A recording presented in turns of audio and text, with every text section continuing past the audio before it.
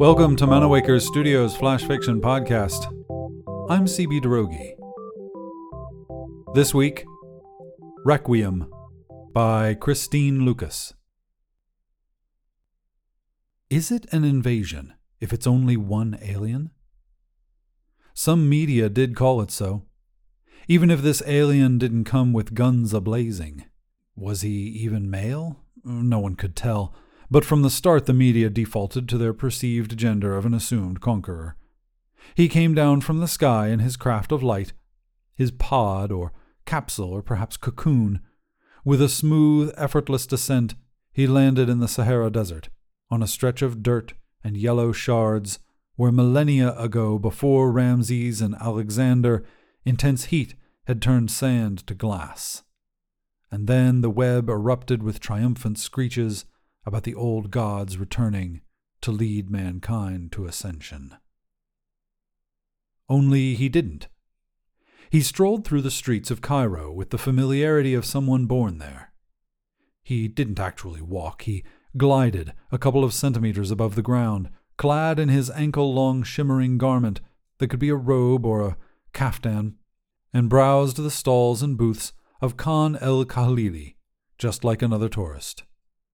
His dark, lidless eyes scanned fabrics and glassware, and perhaps lingered a little too long on the miniature cat-shaped statues displayed on the souk stalls before seeking the wide-eyed living cats who'd inspired them, hidden in every nook and shadow.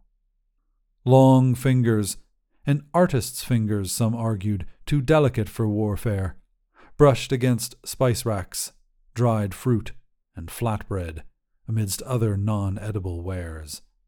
Then he stopped before a street food cart and its selection of grilled meats. Kofta, kebab, shawarma.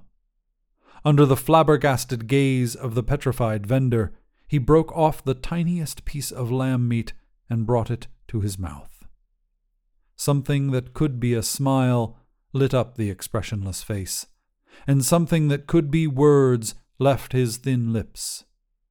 Then he stood there for a moment that stretched on, awaiting a response that never came, save from the vendor's white-knuckled grip around his Nazar amulet. And then he vanished.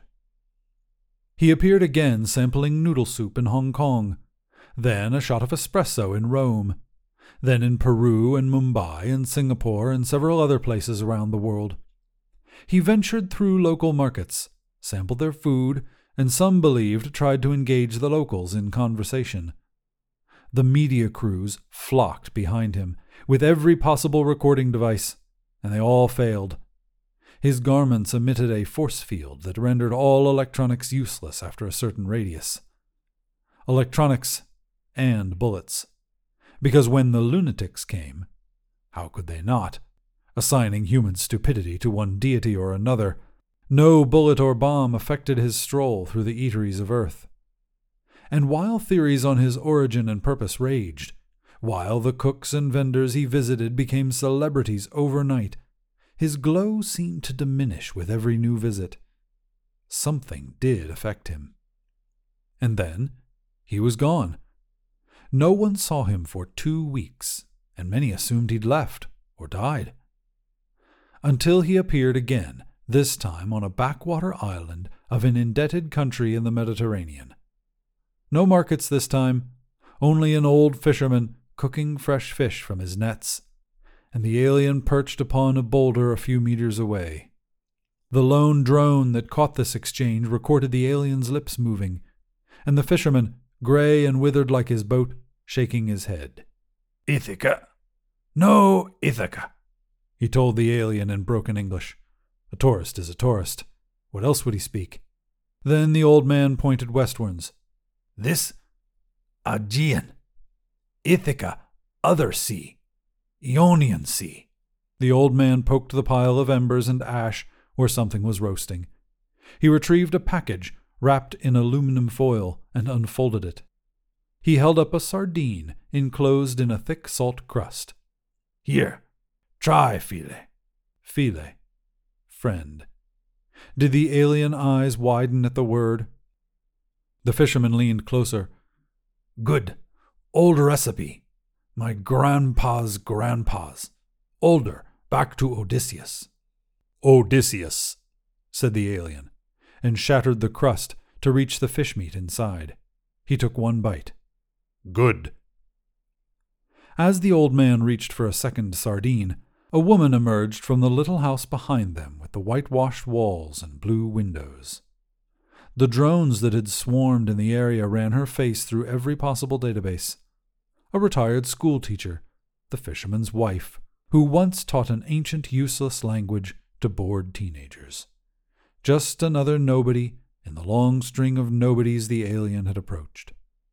She came bearing gifts of alcohol, and the alien mumbled something to her. A moment of wide-eyed silence, then a slow shake of her head. No, not oinos kakramenos. We don't drink that anymore. Here, try that, ouzo. Good, better than ambrosia. If doubts slowed the alien's initial gulps of the star anise-smelling liquor, they were all washed down with the second bottle and the sardines that accompanied it.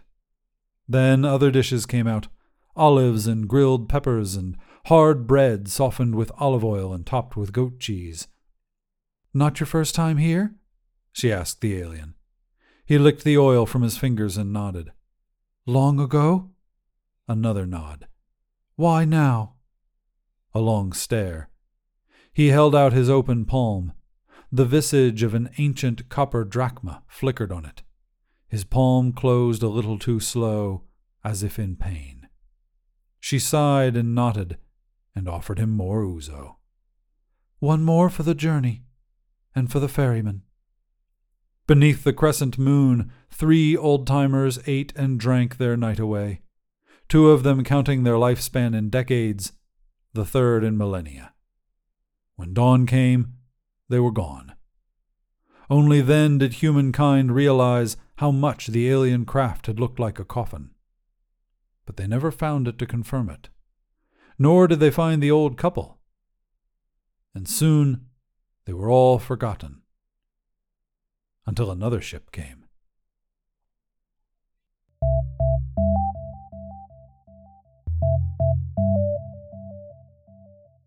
This has been Requiem, written by Christine Lucas, and first published in Nature magazine.